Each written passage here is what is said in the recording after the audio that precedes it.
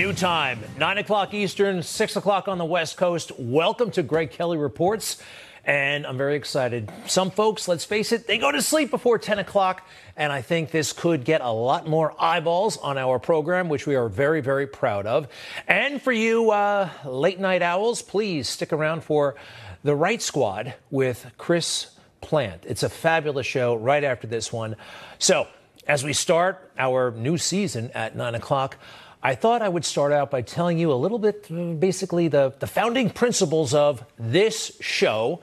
And they're tightly aligned with the founding principles of this country. Number one, our founding fathers, I believe, and I'm not alone here, they were divinely selected almost, right? That all of those great men would have been alive at that time in the history of the world, coming together to build the United States Constitution, the greatest document, short of the Bible, in existence, in my opinion. Yes, I do love our country. I love our history. I was excited. Were you? Do you remember the 1976 bicentennial? I was, 6, 7 years old. It was awesome. And America was into it. Everybody. We had a culture. We had a country. And we came together as kids, big time. Kids, we dressed up as Minutemen. There I am on the left. My brother's on the right. We were Minutemen from the Revolutionary War, marching in the July 4th parade. We went to see the Liberty Bell back when they actually let you touch it. And we explored Independence Hall. And we did all those things that, quite frankly, Americans used to do before this toxic and false notion that America is fundamentally a racist country. Hey, and growing up, I knew about the Civil War. You knew about the Civil War. We all learned about the horrors of slavery. I remember vividly in first grade learning about slavery. And wow, Thomas Jefferson did that? Wow, but he was great. Yeah, he was great, but he did something bad. And it was all part of the package. And we still loved America. America, a beautiful place, right? Not lately. Not lately. How far we have fallen, I think, is exemplified by this moment. A side-by-side, John F. Kennedy and Joe Biden. Okay, what was John F. Kennedy talking about in 1962? I believe that this nation should commit itself to achieving the goal before this decade is out of landing a man on the moon and returning him safely to the earth. Make that 1961, by the way. And we did. Man on the moon, July 20th, 1969. I mean, America did that. The envy of the world. Fast forward, and President Joe Biden is in office at that same podium, in that same hall, but a totally different man. I said last year, especially to our younger transgender Americans, I'll always have your back as your president so you can be yourself and reach your God-given potential. This is so ludicrously outside of his area of responsibility, his job description. You know what that's code for, right? What he's saying there, backing up transgender children. This is A-OK for the Democrats. Drag time story hour, which is being carried out in hundreds, thousands of school districts across the country. People dressed, men, women's clothing around children. It is perverse. So we went to the moon in 1969, and today, yeah, this is the issue. This is the issue of our time. And who are the heroes of our time? George Floyd. Now, I wish George Floyd had not died that day. I also wish he had obeyed the law. I also wish he didn't have all that fentanyl in his system. I also wish that, he wasn't a degenerate criminal for most of his life. Yeah, George Floyd did some bad things. I know there are statues all over the place for George Floyd, but if we're going to have statues, I think we need to know the whole story. In addition to this, he was an adult film star, an amateur adult film star, but yeah, he did some porn. Neither here nor there, but it's part of the story. But it's not, right? Because you can only talk about certain parts of the story. the narrative. That's a word they love. So when it comes to Black Lives Matter, most people would see this. Most people before, say, the world lost its mind, would see this as a riot, not as a peaceful protest, not as some sort of righteous call for social or racial justice, whatever that is. Particularly powerful people, rich people, they embrace this so they could stay rich, so they could stay powerful. We, the National Football League, condemn racism and the systematic oppression of Black people. That's beautiful, Roger Goodell. Why did you say that? Now, why did he say that? A man who was trying to get Colin Kaepernick fired at one point for taking a knee is suddenly falsely accusing America of systemic racism. Now, why would that be? Here are a few million reasons. Roger Goodell, commissioner of the National Football League, $200 million, $64 million a year salary, at least $200 million. He's pushing billionaire status, right? This is insane, but it keeps them in power and it keeps them rich. But what does it do to the rest of us? Who likes Oreo cookies? What's to not like about Oreo cookies, right? So not controversial, so not anything but a cookie until 10 minutes ago.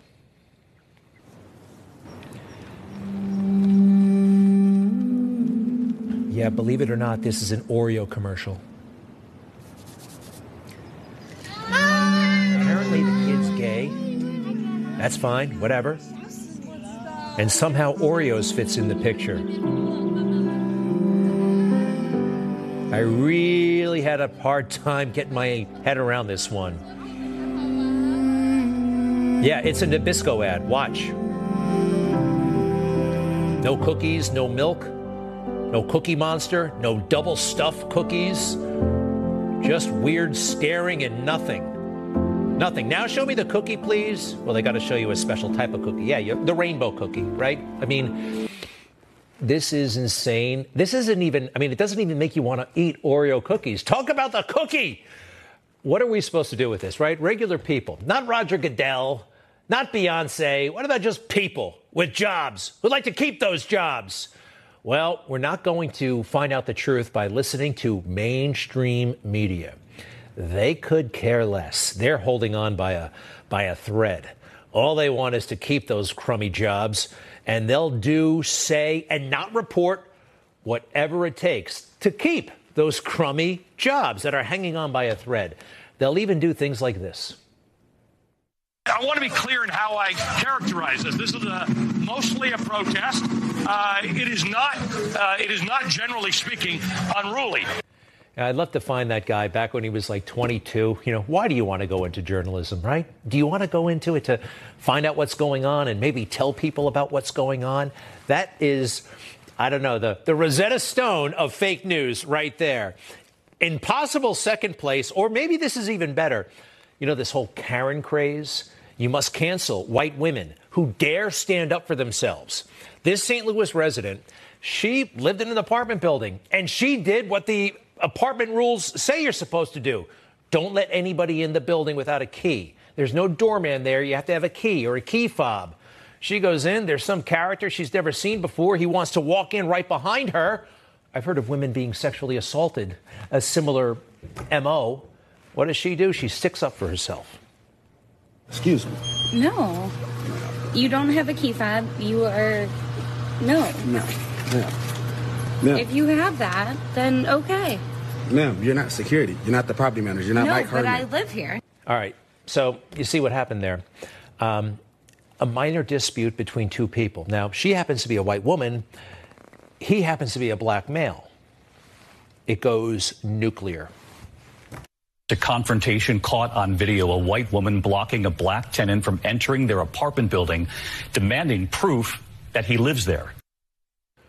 This man holds a job, one of the major network evening news programs. Walter Cronkite used to have this job, talking about the space program. Peter Jennings talking about the Berlin Wall falling down. And this guy's talking about a white woman getting into an argument. So that institution, that industry, we can trust. Maybe we have the military, right? We can trust the military, can't we? I want to understand white rage, and I'm white, and I want to understand it. Yeah, no, unfortunately, we haven't won a war since World War II. We support the men and women, the fighting men and women, but we have serious problems. That the military could produce a political animal like this, who appears with the commander-in-chief. I call him Mark Mutiny Milley. He walks across the street with President Trump. Remember that? There he is in the back. So what? So what? I think this was part of a coup. Listen to what he said about this appearance. As many of you saw, the result of the photograph of me at Lafayette Square last week, that sparked a national debate about the role of the military in civil society. I should not have been there. Wow. He apologizes up and down. Was this done to undermine our democracy? I think it was. I think it was. I know it undermined our military. I know it undermined his time, spending all this time virtue signaling, not planning for the withdrawal from Afghanistan, which happened a year later. And you know how it went down? The catastrophe, the avoidable catastrophe, and now the Taliban is in charge. We really are a country in a total free fall, and it's very, very dangerous out there. Dangerous physically. It's dangerous to men. Men, be careful.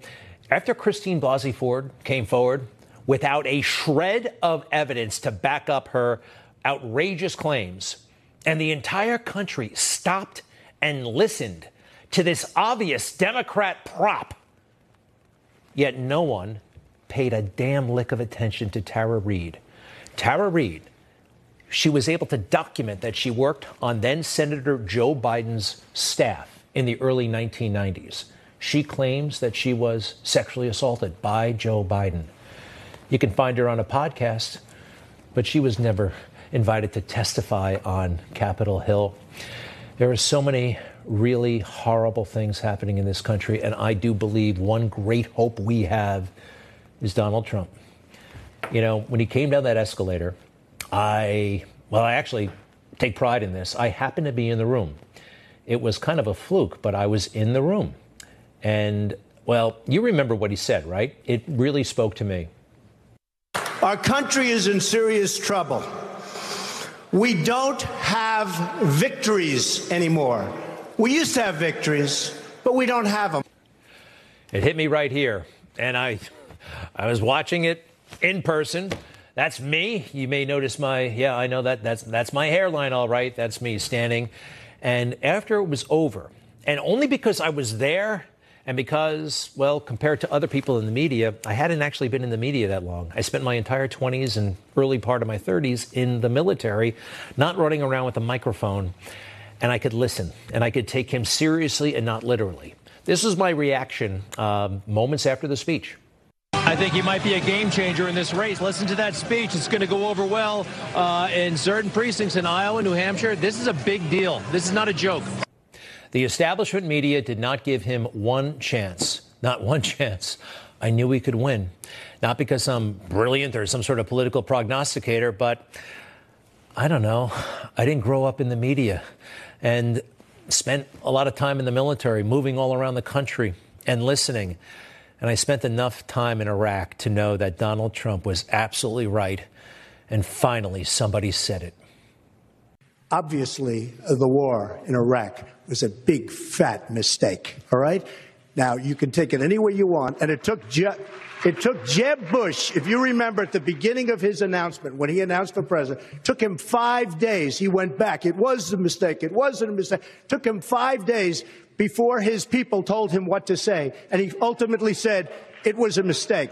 The war in Iraq, we spent $2 trillion, thousands of lives. We don't even have it. Iran is taking over Iraq with the second largest oil reserves in the world.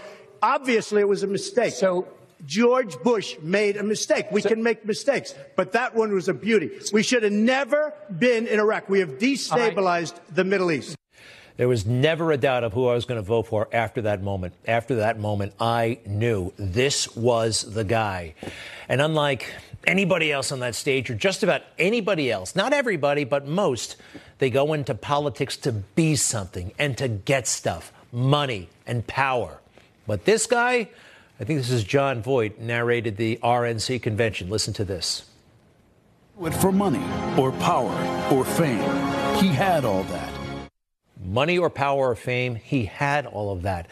Joe Biden, the rest of them, they went in to get that. And Donald Trump actually fought for us, fighting for you, fighting for somebody. We saw it every day when he was president. We saw what he was up against. You ever hear another politician say it, right? When they say it, are they telling the truth? No. They're reading from some old campaign manager's playbook. I'll do as president what Donald Trump hasn't. I'll fight for you. I will fight for you. I want to fight for you. I know you, and I will fight for you. I will fight for you. I will be a senator who will fight for you. Yeah. They didn't mean it. Donald Trump actually meant it. Maybe that's part of the problem, right? That's just a bunch of garbage you say on the campaign trail. Then you go to Washington to get fat and lazy and dumb. Who remembers the movie Rocky, right? Sylvester Stallone, one of the greatest movies ever. Remember when Rocky punches out Apollo Creed in the first round? Yeah. And then Apollo, he gets a little pep talk from his ring man there. What does he say? He doesn't know it's a damn show. He thinks it's a damn fight. It's kind of like President Trump. President Trump really went there to do things. He thought it was a fight to get things done for the people, not a show just to enrich themselves. I think that works. And, I was in high school when this happened, and I thought, this guy's a joke. I knew at 17, this guy is crazy. Do you feel you're able to control, to put it in the vernacular, your mouth, that you can think before you talk? Well, I've been in this business for 15 years. I let my record of 15 years versus the transgression that you're referring to stand, and you all can make that judgment. I feel very capable of using my mouth in sync with my mind. Oh, my goodness. Jack Nicholson, anybody? Notice how he called it a business? I've been in this business for 15 years. This is right around the time everybody found out he was a plagiarist and a serial liar. He had to drop out, but somehow he has come back. And when you make a serial liar president, nothing matters. And they'll come out and say stuff like this. Today, on this January day, my whole soul is in this. Bringing America together, uniting our people, uniting our nation. Nice line, but he didn't mean it, which kind of indicates maybe he has no soul. He's done nothing to unify this country, nothing. And 3 easy things he could have done right there. Number 1, call off this phony impeachment of Donald Trump. Number 2, get big tech off the backs of conservatives. And number 3, maybe go easy, all right, on the January 6 prisoners, at least the ones who didn't hurt anybody and didn't break anything. And there are a lot of people in jail who didn't hurt anybody, didn't break anything. What's his prime directive? I think it's covering up all the enrichment he's done over the years and hooking up Hunter. It might just be that simple. And I have something to say about January 6th. Yeah, it was a bad day, but the prosecution and the persecution and the pretext, that day has been exploited so heavily by the left, by the media. Enrique Tarrio is facing 22 years in jail. He was falsely called a white supremacist. He's Afro-Cuban. He didn't hurt anybody. He didn't break anything. Something is very, very wrong. I'll have more when we come back. Many thanks. You're watching Greg Kelly at 9 p.m. Eastern Time.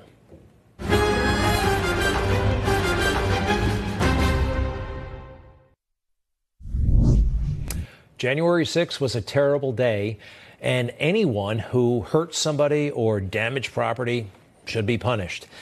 As I mentioned, there are a lot of people who didn't hurt anybody and didn't break anything who are being punished. And it's amazing to think that America endured, I think, a grand total of 4 weeks of live, special, televised hearing, both during the day and at night, special primetime hearings. And some basic questions weren't answered. They weren't even asked. Number 1, why were certain cops actually waving people up onto the Capitol? What was that all about? That makes no sense, or does it? Why were certain police officers just standing there as crowds came in? This has never been explained.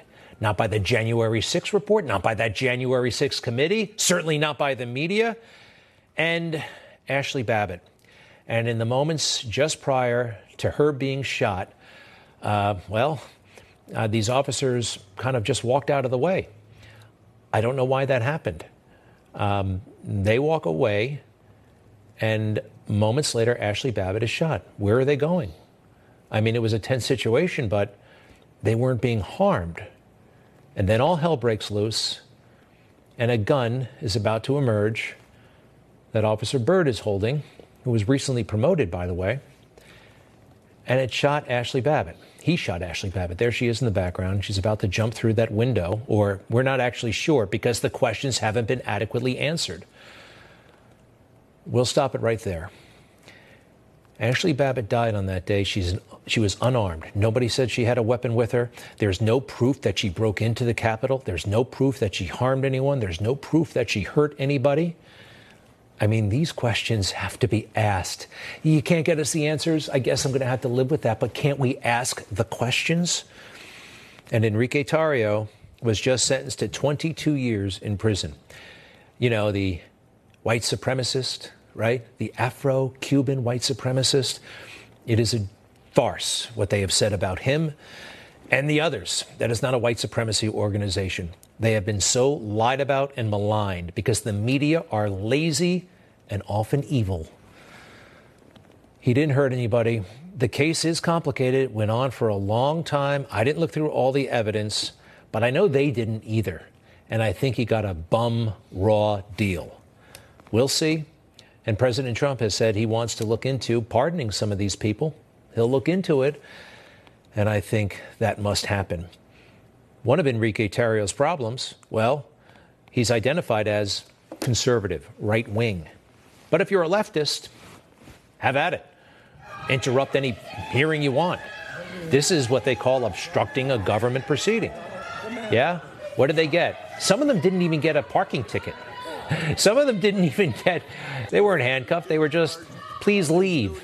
Yeah, they seriously interrupted government proceedings. These people went a little bit overboard. Check this out. I mean, this looks downright dangerous. Is this an insurrection? Arguably so. Arguably so. We'll be right back.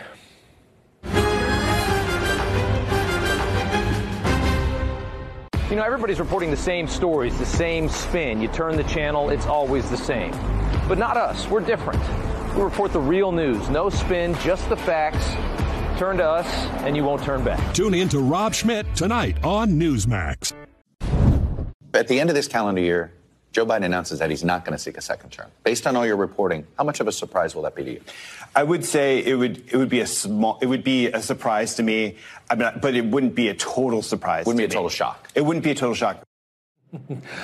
I would not be surprised in the slightest. I'm not going to be shocked. I'm not going to be surprised. I basically feel like I know that's going to happen. However, let's bring in a real expert. You've heard of these great books, haven't you? Red-Handed, How America's Elites Get Rich by Helping China.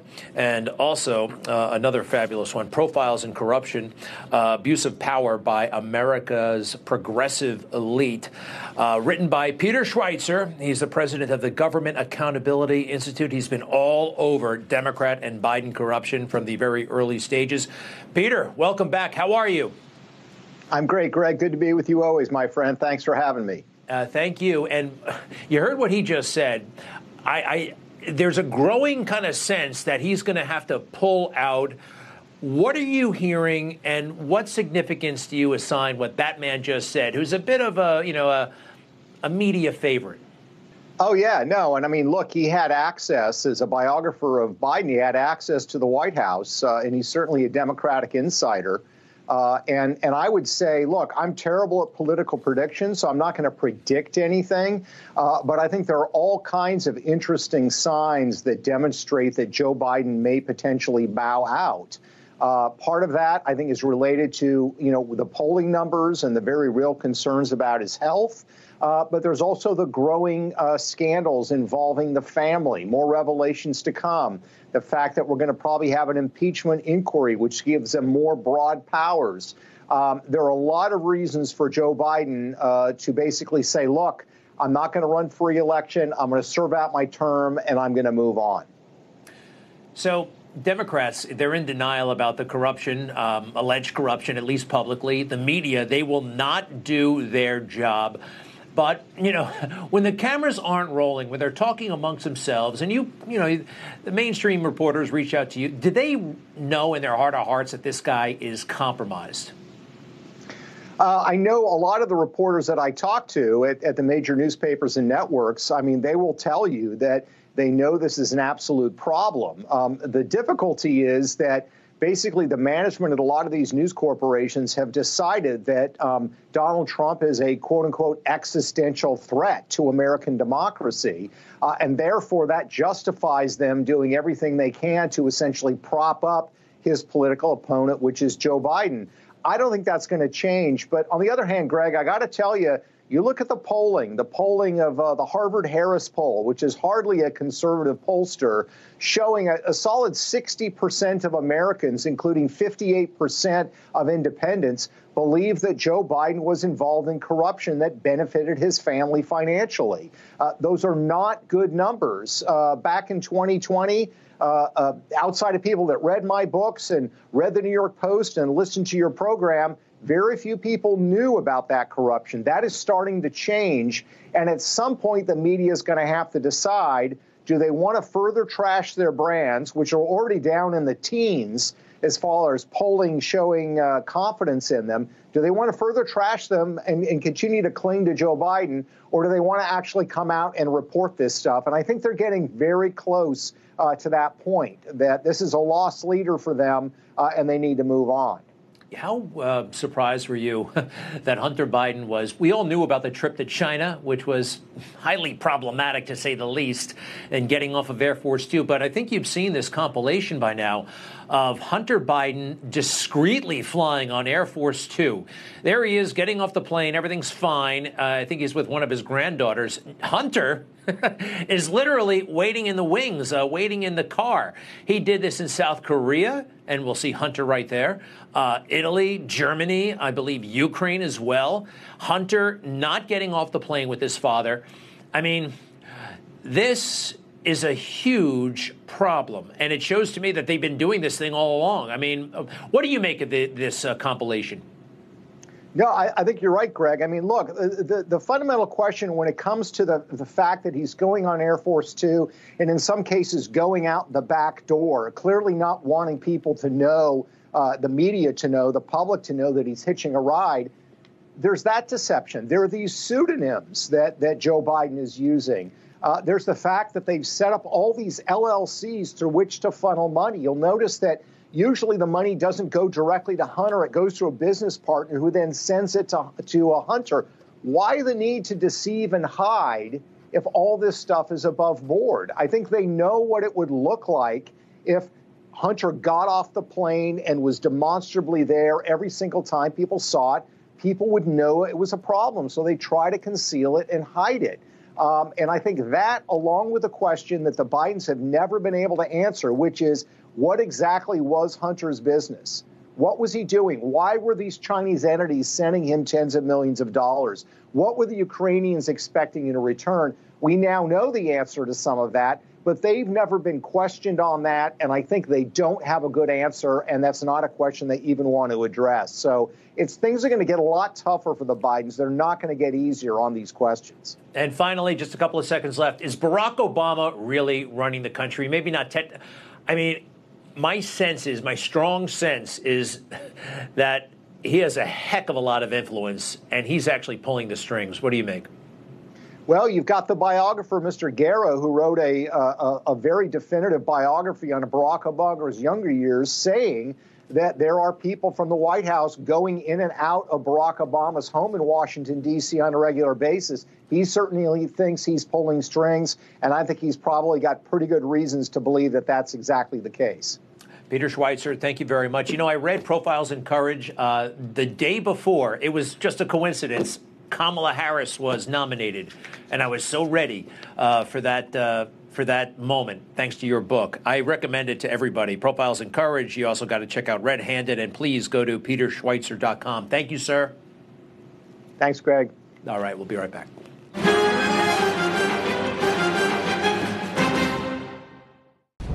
It is completely irresponsible.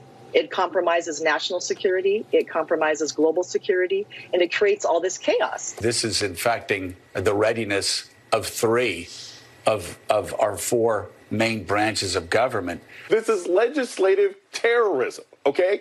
This guy, Tuberville, one senator, is endangering the national security of our country and our allies for ideological reasons. He is putting people in positions where they can die. They're all wrong. They're all hysterical, exaggerating like crazy. In my opinion, Senator Tommy Tuberville, Republican of Alabama, is doing the exact right thing. Telling the Pentagon civilians are in charge. And if the military wants to go into the abortion-providing business, we got a problem. Senator Tuberville, welcome back to Newsmax. How are you? I'm doing great. Thank you. Well, the pressure is mounting. You know, you hear what they said every day. Oh, the service secretaries have come out. I hope you're not wavering, because this is not affecting readiness. That's they're lying, quite frankly, or they're ignorant. How do you feel about the campaign? And tell us a little bit about it. Well, first of all, they don't know what pressure is. Try coaching in the SEC. But, you know, the thing that gets me is you got all these pundits on television. I don't watch them, but I just saw a few of them as we're starting this hit. They don't know what they're talking about. I've talked to generals and admirals every day. There's no problem with readiness. There's none of these jobs that are unfilled. This is my prerogative to be able to put a hold on anything. Now, I'm not holding up nominations. Chuck Schumer can bring them to the floor one at a time as quick and as fast as he wants to, but he won't do it because that's an admittance of being wrong. And so I'm not changed my mind. I mean, I'm doing this for the right reasons. I'm tired of Pinocchio Joe legislating from the White House. They're not going to do that on my watch. The people of Alabama have somebody up here that's going to vote for them. And if we're going to have some kind of different abortion policy in the military, it's going to take a vote on the Senate floor. And if we don't do that, I'm going to have these holes for a long, long time. And let's put up the Pentagon policy, or the new practice. Okay, we all know Roe v. Wade went away, the court, and well, this is kind of like their workaround. The Pentagon granting administrative absence to sailors, soldiers, Marines for an abortion, travel allowance, transportation allowance. This is, I mean, in a way, you could argue that this is encouraging service members to have an abortion. How would you characterize what they're granting here? Well, exactly. Greg, we had a briefing for my behalf, by the way, from the Armed Services Committee about 2 or 3 months ago. And they brought all of these experts in, basically telling us why they needed to do this. It was for readiness and it was for recruiting, which was a crock of crap, to be honest with you. I asked them if there was anybody complained about it for the last 35 years. They said no. I said, well, that's funny. Why would you change something nobody's complaining about? But they did it anyway, and they're trying to hide when they can do an abortion now. It used to be for the 3 exceptions on the old policy. Now it's abortion at any time. That's not what the people of this country expect. And so 60% of the people of this country, Greg, say that we should not spend one dime of taxpayer money towards abortion. And so that's the Democrats and Republicans. So I'm fighting for both sides here. Again, if I was affecting the military of the United States of America, which I respect and which I love and which I believe in, I wouldn't be doing this. But it is not affecting it. It's a bunch of pundits out there thinking that they know what's going on, and they don't. And so there's no way they're going to talk me out of this. We're going to have holes for a long, long time, and they can just get used to it. So they're going up to Capitol Hill and trying to basically snow you guys. What does it say about military leadership overall? And like you, we love the military, but sometimes to make general or admiral, you got to be very, very political. And you highlighted this a few months back, LGBTQ spoken word night on an aircraft carrier. And having been on an aircraft carrier, I can tell you this is about as remote and foreign a thing, a concept. It has absolutely nothing to do with readiness. Talk about readiness. You had an exchange with Admiral Gilday about this spoken word night, and we have the clip ready. Go ahead. I have a lot of problems with this video. This non-binary officer said the highlight of a deployment on the USS Gerald Ford was reading a poem to the entire ship. Admiral Gilday, have you seen this video? I have. I hope we train our officers to prioritize their sailors, not themselves. Did it surprise you that a junior officer says the highlight of her deployment, her first, and the ship's first, was about herself and her own achievement? I'll tell you why I'm particularly proud of this sailor. That's the Chief of Naval Operations. And I know the family, whatever, relatives served in the military. But to not blow up something like LGBTQ spoken word night, which has no place anywhere, neither does straight white male spoken word night have any place in the military. I don't know. I'm not surprised that we lost in Afghanistan when you got leaders like this walking around, sir. Rick, we hadn't won a war since World War II. You got to remember that. And we've tried to fight a lot of wars. The problem I'm having now is we're becoming more and more woke every day. And it started under Obama. He put a lot of people in the upper echelon parts of the military that overtaken and the readiness of what we're doing in terms of rules and regulations. And it's sad to see this happen. Let me tell you, if we lose, Greg, the military that we all believe in, if we lose that, we're in huge trouble. And we're headed in that direction because the problem we're having right now with readiness is not coming from anything other than all these woke policies that they're pushing. Our military is not an equal opportunity employer. We want the best of the best, pilots, generals, admirals, people that believe in this country, that will fight to the end for this country. But we're getting a lot of people up there that could care less about this country. They care more about their politics. Senator Tommy Tuberville, keep up the fight. Thank you very much. Republican of Alabama, and we'll be right back.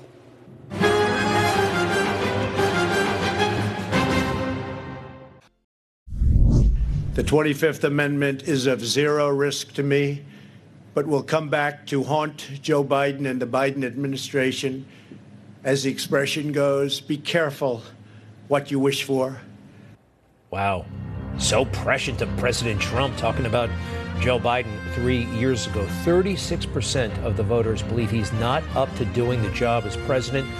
And under the 25th Amendment, a president can be removed from office if deemed unfit, but you got to have a lot of people on board, 2/3 of Congress. Dr. Frank Contessessa joins us. He's a board-certified internist, and you've been watching Joe Biden very closely. Hey, first of all, welcome to Newsmax. How are you, sir? I'm well, Greg. Thanks for having me tonight. If he was a patient of yours, let's try to forget he's the president of the United States. You've seen Joe Biden walk around, have problems. What would you say? What would you say to him? Should he be working full time?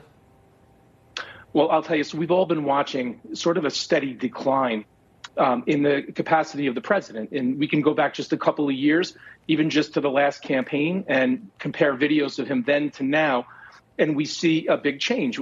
He's forgetful. He's having a hard time getting through a teleprompter speech. He's shaking hands with people that aren't there. He stumbles. All the stuff that we're typically have been seeing, that we're all watching, is getting worse. So what I see is what used to be an occasional gaffe is now a daily occurrence. And there's another change that I'm starting to detect as well. So other than the sort of absent-mindedness and the sort of things that we've been used to seeing in the recent months, the last week or a couple of weeks, I'm starting to see something different. And what I'm starting to see is a loss of judgment. So what I mean is, if you go back and see comments that he made to the people in Hawaii, or talking about East Palestine, he was asked over the weekend, how come you haven't been to East Palestine? Oh, we haven't gotten around to it. I've been busy. Asked about, again, Maui. I have no comment on that. Or telling them about his Corvette and his cat to people that just lost everything. So you're talking about a career politician. He's been a politician for 40 years. And you don't have to be a professional politician to know that that's not what you say to people who just went through a tragedy. And this is different when I'm seeing this change just recently with some of these recent events. And that would signal a move to the next phase of dementia, that loss of judgment. It's more than just memory. Now it's judgment. All right. No, I get you. I mean, I knew he had terrible judgment regarding policy and the future of this country and all that stuff. But the judgment on the smaller things, the stuff that a politician of his, yeah, you're not supposed to crack jokes. I totally get it. So if he was an ordinary patient of yours and somehow you observed him, what would you say? You know, it's time to retire. You got to work part time. You need this medication. What would you say to him?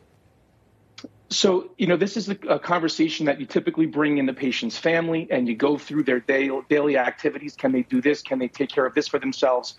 And I use this analogy. You know, there's a point where you have to have a conversation about taking the car keys away because they're a danger to themselves and maybe others. And, you know, Joe Biden has the keys to the whole country, and he's driving us all. And it might be time to have that conversation. Is he capable of doing this? I mean, there are some things to do. Actually, we've done stories about some new drugs that are on the horizon to help prevent the worsening. Truthfully, I think he's kind of progressed to the point where I'm not sure that those drugs would even be useful anymore. But this is a conversation you have with the patient's family, and you try to work towards making their lives easier. They do better in routines. So the life of a president is probably the worst place for him to be. You know, meetings constantly. And we know that he's adjusted his schedule lately. You know, he's calling a lid after lunch, and he's not having the volume of meetings that we would typically expect a president to have. Sure.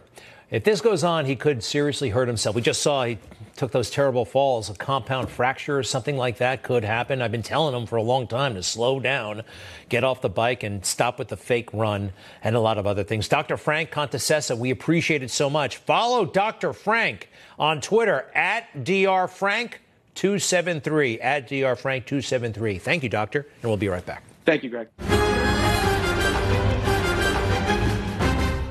Well, thanks for watching the show in the new time slot, 9 p.m. Eastern. So appreciate it. So proud and so grateful, really, to all of you and to Newsmax. Please stay tuned for The Right Squad with my friend Chris Plant. He's great, and so is the whole crew there. I'll see you tomorrow.